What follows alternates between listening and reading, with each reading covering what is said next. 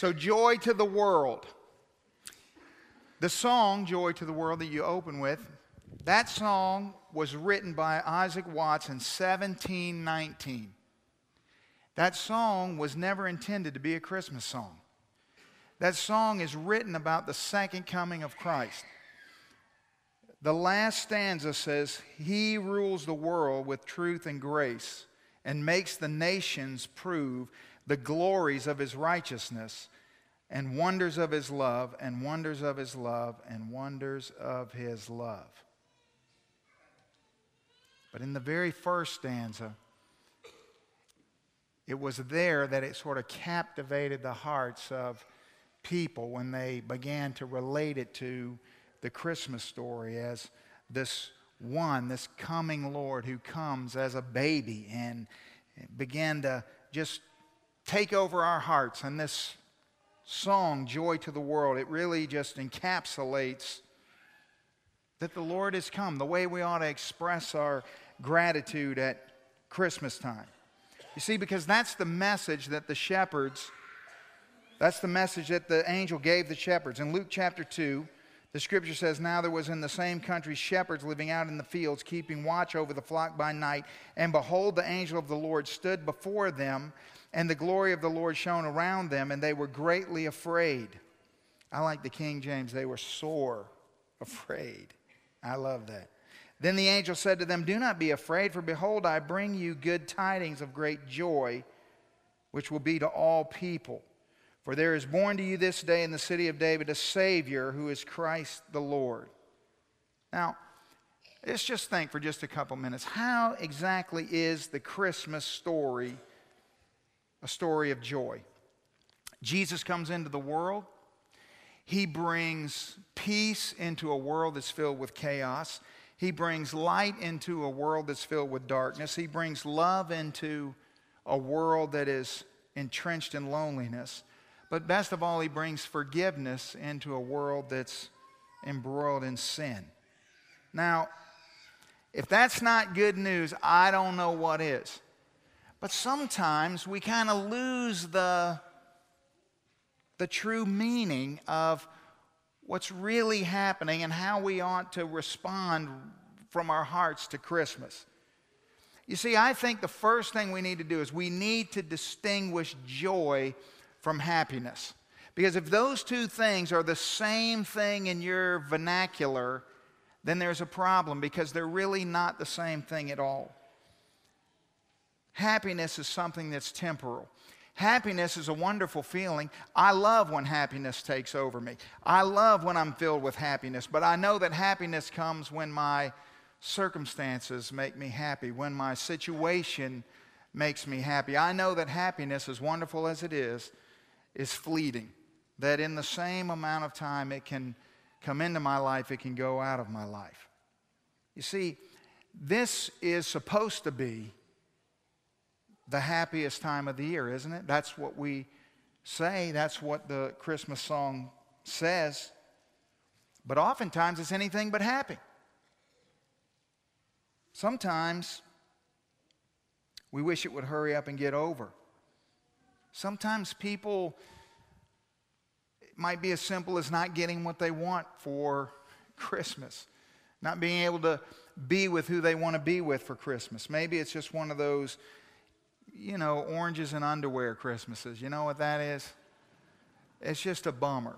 I mean, when I was a little kid, I'm not going to bore you with all the details, but we were poor. And my grandparents would send us Christmas presents from South Dakota, and that was our only hope at something good. And so me and my sister would look through the Sears and Roebuck catalog and dream about all the things we might get. And then there'd be that year when my grandparents would send me a sweater, a hat, and mittens. They didn't understand that, living in the South, we don't need that. And no kid wants that. And it was a bummer. It was an orange and underwear Christmas. Sometimes at Christmas, family tension is at an all-time high. We get thrust into close proximity with people in our family that we maybe it's not that we don't spend a lot of time with them or spend any time with them, but we don't spend time with them all together in the same place at the same time, because that can be kind of hazardous. You know, you get together and Aunt Martha's having too much eggnog. Don't ask me what nog is. I'm still trying to figure that out. It bugs me, but I like it. It tastes good, but you know, sometimes people get a little too carried away and they start acting kind of crazy. Or you got this weird uncle that hangs out under the mistletoe and he's just waiting for everybody to walk by so he can ambush them, you know, and it's kind of weird.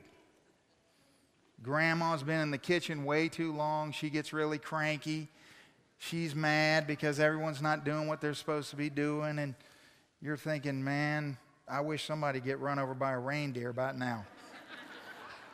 But happiness, it's there and it's gone. And so if this is supposed to be the happiest time of year, well, a lot of times it's anything but that. But joy is different. Joy is eternal. Joy is not temporal, it's eternal, because joy is based on a relationship. Joy is a relational expression. It's an emotion that's based on a relationship. Joy is what fills your heart when you know Jesus. And you see, when you're filled with joy because you know Jesus, then even when things don't really go your way, even when your holiday season isn't going the way you planned it to go, or even when your holiday season might be the hardest time of the year for you, there's probably some of you in this room. In fact, I know there is. I was thinking about that when I was sitting right there. I was looking in the choir loft and I was thinking about people that I love so much that this is going to be their first Christmas without their loved one. It's hard. Some of you out there are in that place. You see, happiness can leave if that's all you got. Some of you are right here on the cusp of Christmas, and you got bad news from the doctor. And happiness is really not going to be of any use to you right now. But you see, when your heart is filled with joy and it's based on a relationship, it's based on knowing Jesus, then when all of these things happen, when things don't go the way they're supposed to go, you still have joy because you know the one who came, the King who came, the one that we're celebrating. And even when it's hard and even when it's tough, here's what you know. You know that no matter what happens, it's going to be okay, because there's more to you than this life. You see, it's beyond just all of this stuff. See, Paul understood that. He said in 2 Corinthians chapter 7, in the midst of everything that he was going through, he said, I'm filled with comfort, and I am exceedingly joyful in all of my tribulation. You know, everything, if you know Jesus, really is going to be all right. Doesn't mean today won't be hard. I got a phone call just before I walked in here tonight. Tragedy.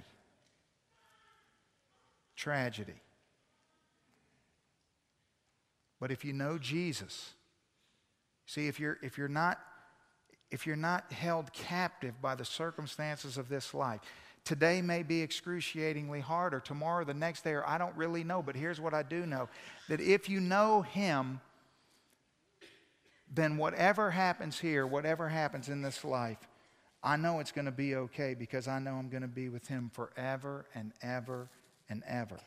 Here's what Jesus said in John chapter 15. He said, as the Father has loved me, I also have loved you. So abide in my love. And then he goes on to say, these things I have spoken to you, that my joy may remain in you and that your joy may be full. You see, that's the story of Christmas.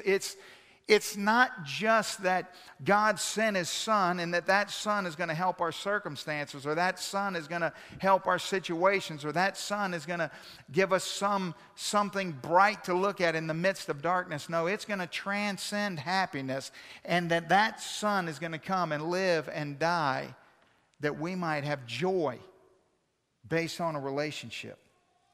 So the song says, joy to the world, the Lord has come.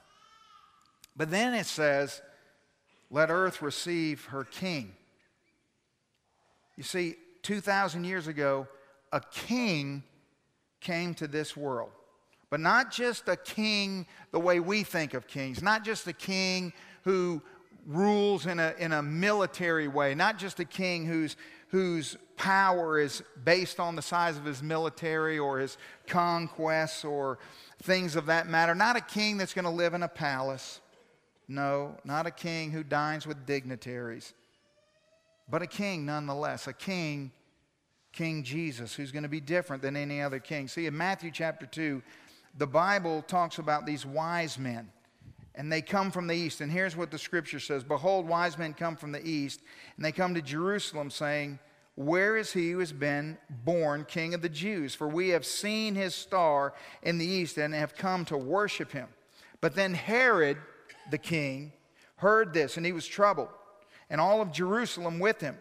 And when he had gathered all the chief priests and the scribes together, he inquired of them, "Where is the Christ who is to be born?"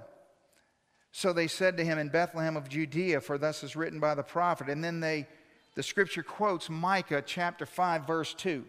"But you, Bethlehem, in the land of Judah, are not the least among the rulers of Judah, for out of you shall come a ruler," the prophecy says, "who will shepherd the people of Israel."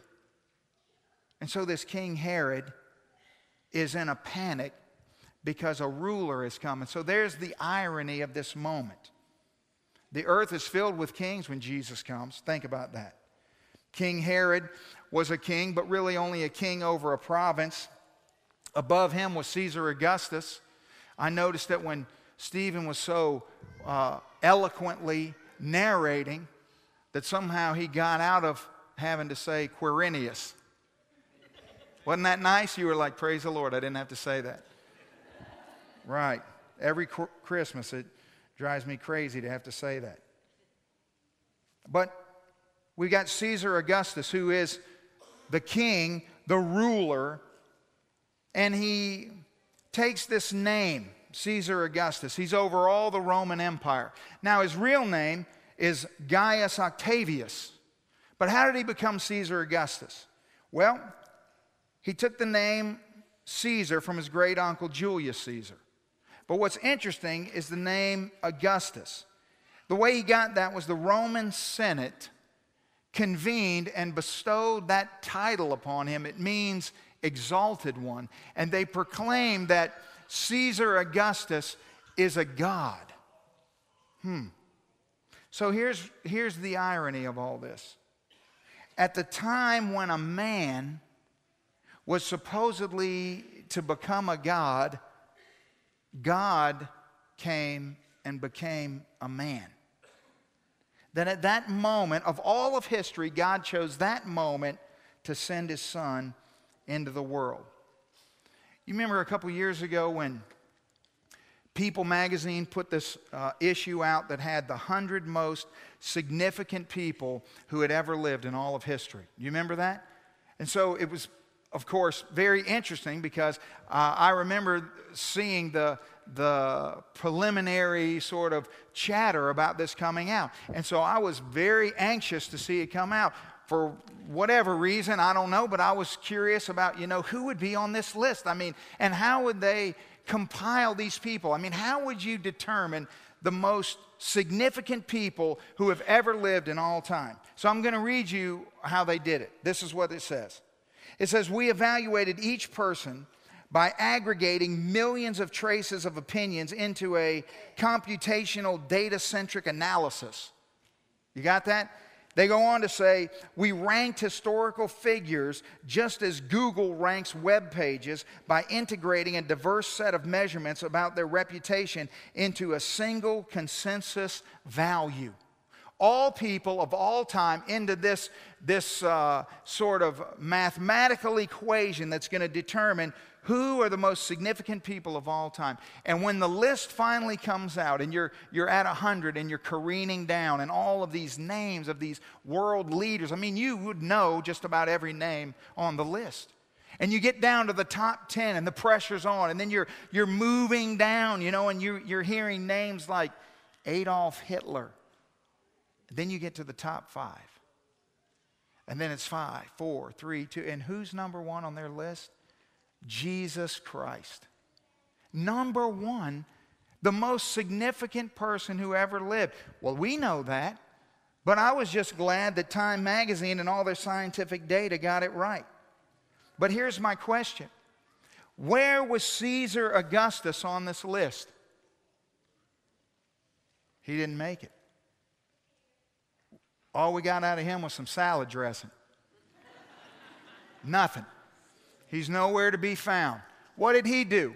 Where is the one who was proclaimed by the Roman Senate to be a god? So the song says, joy to the world, the Lord has come. Let earth receive her King. Let every heart prepare him room, and heaven and nature sing. You see, the only right response to this would be to rejoice, to sing. You know, after the first angel showed up to announce the coming king, the Bible says in Luke chapter 2, and suddenly there was with the angel a multitude of heavenly hosts praising God and saying, glory to God in the highest, and on earth peace and goodwill towards men. You see, the response even of the angelic beings were to sing and to rejoice at what has just happened. And here we are, 2,000 years later, still singing, still praising him, still excited about the fact that he came. But here's the point I want you to focus on before the choir sings some more for us. The line in the song that says, let every heart prepare him room. Did you ever think about that? Why is that there? Let every heart prepare him room. That almost seems a little odd, doesn't it? I mean, after everything that the song proclaims, after everything that we've said tonight, how would there be hearts that didn't prepare him room? The most significant person in all of history has come, and there are some hearts that don't prepare him room. The choir was singing about the fact that there was no room for him in the inn. Hence, he was born in a manger. And as astonishing as that is, what's more astonishing is that there are people who don't have room for him in their heart. In their heart. That they say no. No to the coming king. No to the one who came. No to the one who reigns. No to the ruler of the universe. No. No. They say there's no vacancy in my life, just like there's no vacancy in the inn. It's not just in the story of Christmas that there's no room for Jesus. It's in the world in which we live in. So I would say this to you this Christmas. I would say, think about the difference between joy and happiness. And I would think about when happiness comes, enjoy it, embrace it. It's wonderful. But know that it's fleeting, and don't be surprised when it's gone. But joy is where we really need to focus. We need to think to ourselves, now this Christmas, regardless of what happens, regardless of what circumstances come in or out of my life, is there joy? Because I know the King whom we celebrate. You know, all the people that you meet this season, all the people that you're going to see in the malls and in the stores, all the people that just about everywhere you go, especially here in the South, just almost everywhere you go, all the people that you meet have celebrated Christmas every single year of their life. Now, we just sort of take that for granted, but just think about this for a second. Isn't it interesting that almost all the people you meet have celebrated Christmas all the years of their life? It's their almost unanimous favorite holiday and favorite time of the year. And yet, you would also say that isn't it true that the vast majority of people that you see in the places that you go don't have a personal relationship with Jesus Christ? You see, we want to make sure that we're not celebrating Christmas the way people who don't have joy are celebrating Christmas. We want to make sure we're celebrating Christmas with joy the way it's intended to be celebrated. And I would say this about all those people that you come in contact with. They're all more open right now to have a conversation with you about Jesus than they'll ever be any other time of the year. Ever. There's more opportunity right now for you to talk to somebody about Jesus than at any other time in the whole entire year. I know that for a fact because I talk to people about Jesus all the time. This past week, I was in the hospital visiting people.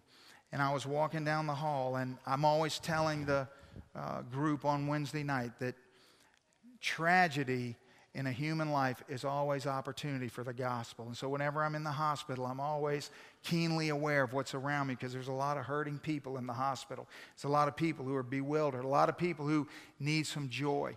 And as I'm walking down the hall, I passed in front of the ICU waiting room, and as I passed through those windows, they're kind of tinted, but I always look in there to see what's in there, because if anybody in the hospital is suffering and hurting, it's the people in that waiting room, because they're sitting there waiting for an opportunity to go see their loved ones who are very, very ill.